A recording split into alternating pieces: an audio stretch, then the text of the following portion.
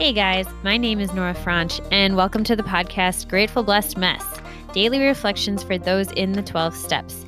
I am a fellow 12-stepper and certified mindset coach, and I am here to introduce you to the value of mindset coaching in your 12-step journey. So if you feel like you are stuck in the steps, if you're slipping and sliding with your abstinence, mindset coaching may help you as it did me, and you can find me at CatholicMindsetCoaching.com. These episodes are meant to invite you in to consider the truths of 12-step wisdom and to join in the very real struggle of living them in action. I hope that it feels almost like a mini meeting, and I invite you to contribute your own share on the Grateful Blessedness Facebook group to keep the discussion going. My comments are based on my own experience, so feel free to take what you like and leave the rest. But my hope is to encourage you on your own daily 12-step journey. As they say, you cannot stay clean on yesterday's shower. So without further ado, let's begin.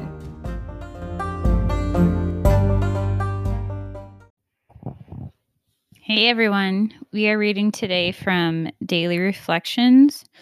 This is page 131. It's the reading for May 2nd, Lighting the Dark Past. Cling to the thought that in God's hands, the dark past is the greatest possession you have, the key to life and happiness for others. With it, you can avert death and misery for them. That's from the book of Alcoholics Anonymous, page 124. The reflection follows. No longer is my past an autobiography. It is a reference book to be taken down, opened, and shared. Today, as I report for duty, the most wonderful picture comes through. For though this day be dark, as some days must be, the stars will shine even brighter later.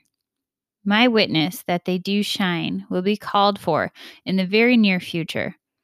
All my past will this day be a part of me because it is the key, not the lock. Oh, that's so good. That's so good. I know one of the promises is we will no longer regret the past or wish to shut the door on it. And I am still keeping my eyes glued to that one because I've come along quite a ways, but I still have quite a ways to go with regards to looking at my past. But I know in terms of my eating disorder, I am so grateful for having had to go through something so painful that I found the 12 steps, because it's just given me such a beautiful way to live life. And it gives me so much meaning and purpose when I get to, go out and help others and get to bless them with the thing that, once cursed me. And there is nothing, and you read about this in 12-step literature all the time, but there is nothing like a fellow, addict of whatever issue you're dealing with to connect and to understand and to see you, to really get you, where you don't even have to say it all. They just know, and they're not judging you because they did it too. And it's just a really beautiful thing. So cling to the thought that in God's hands, the dark past is the greatest possession you have, the key to life and happiness for others. And there's a couple things here.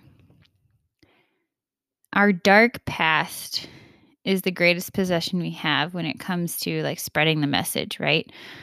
But it's also the greatest possession we have ourselves. And I know I'm not alone in thinking this, but when I forget my dark past, when I forget how hard things were or how bad it got, that's when I start to slip and slide in my program. That's when I start to be less involved and to put myself out there less and kind of just start to atrophy away in program when I'm forgetting how real the disease was in my life. And so that's one of the cool things about actively participating in giving your share, or, being called to speak with a newcomer who's really in the throes of it, in the trenches, is that it helps you remember where you came from. It helps you remember your bottom and how low you are, or how many multiple bottoms that you had. And it's not for the purpose of fear. It's that reality check. It keeps us grounded in humility, because it's like, yeah, me too.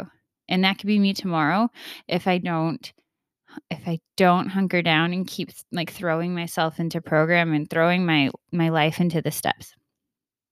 And that is just the way it is. And so it's a beautiful thing. This dark past is a beautiful thing, and we get to lighten the dark past. We get to shine a light on it, because it is in doing that it can then be of use to other people.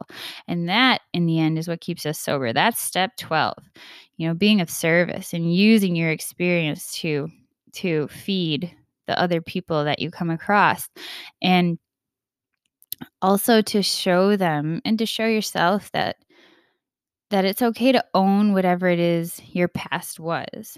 It's not something that needs to be buried. And I think most of us are in so much shame or self-hatred or something that we can't even look at our past, let alone shine a light on it, let alone share it with someone else. It's like, that's too horrific to even, like, who would do that? Why would anyone do that to another human? But there is so much good that can come from it. And that is where you're like, it being in your higher power's hands, is that he has the capacity to turn the most like horrific and disgusting thing about you into the greatest possession that you have. And I firmly believe that, and I've seen it myself, and it can be true for you too. So let's say if you are in one of your darkest moments right now, I promise you, it can turn into the greatest possession that you own. You got to keep walking through it. Okay? He wouldn't take you to it if he wouldn't walk you through it. Hang in there. With that, I pass.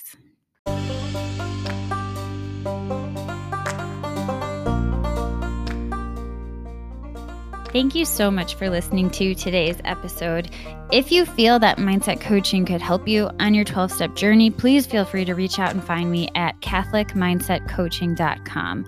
But more than that, it's important to me to give listeners like yourself a place where you do not need to feel alone on your 12-step journey. And for that reason, I've created a Facebook group.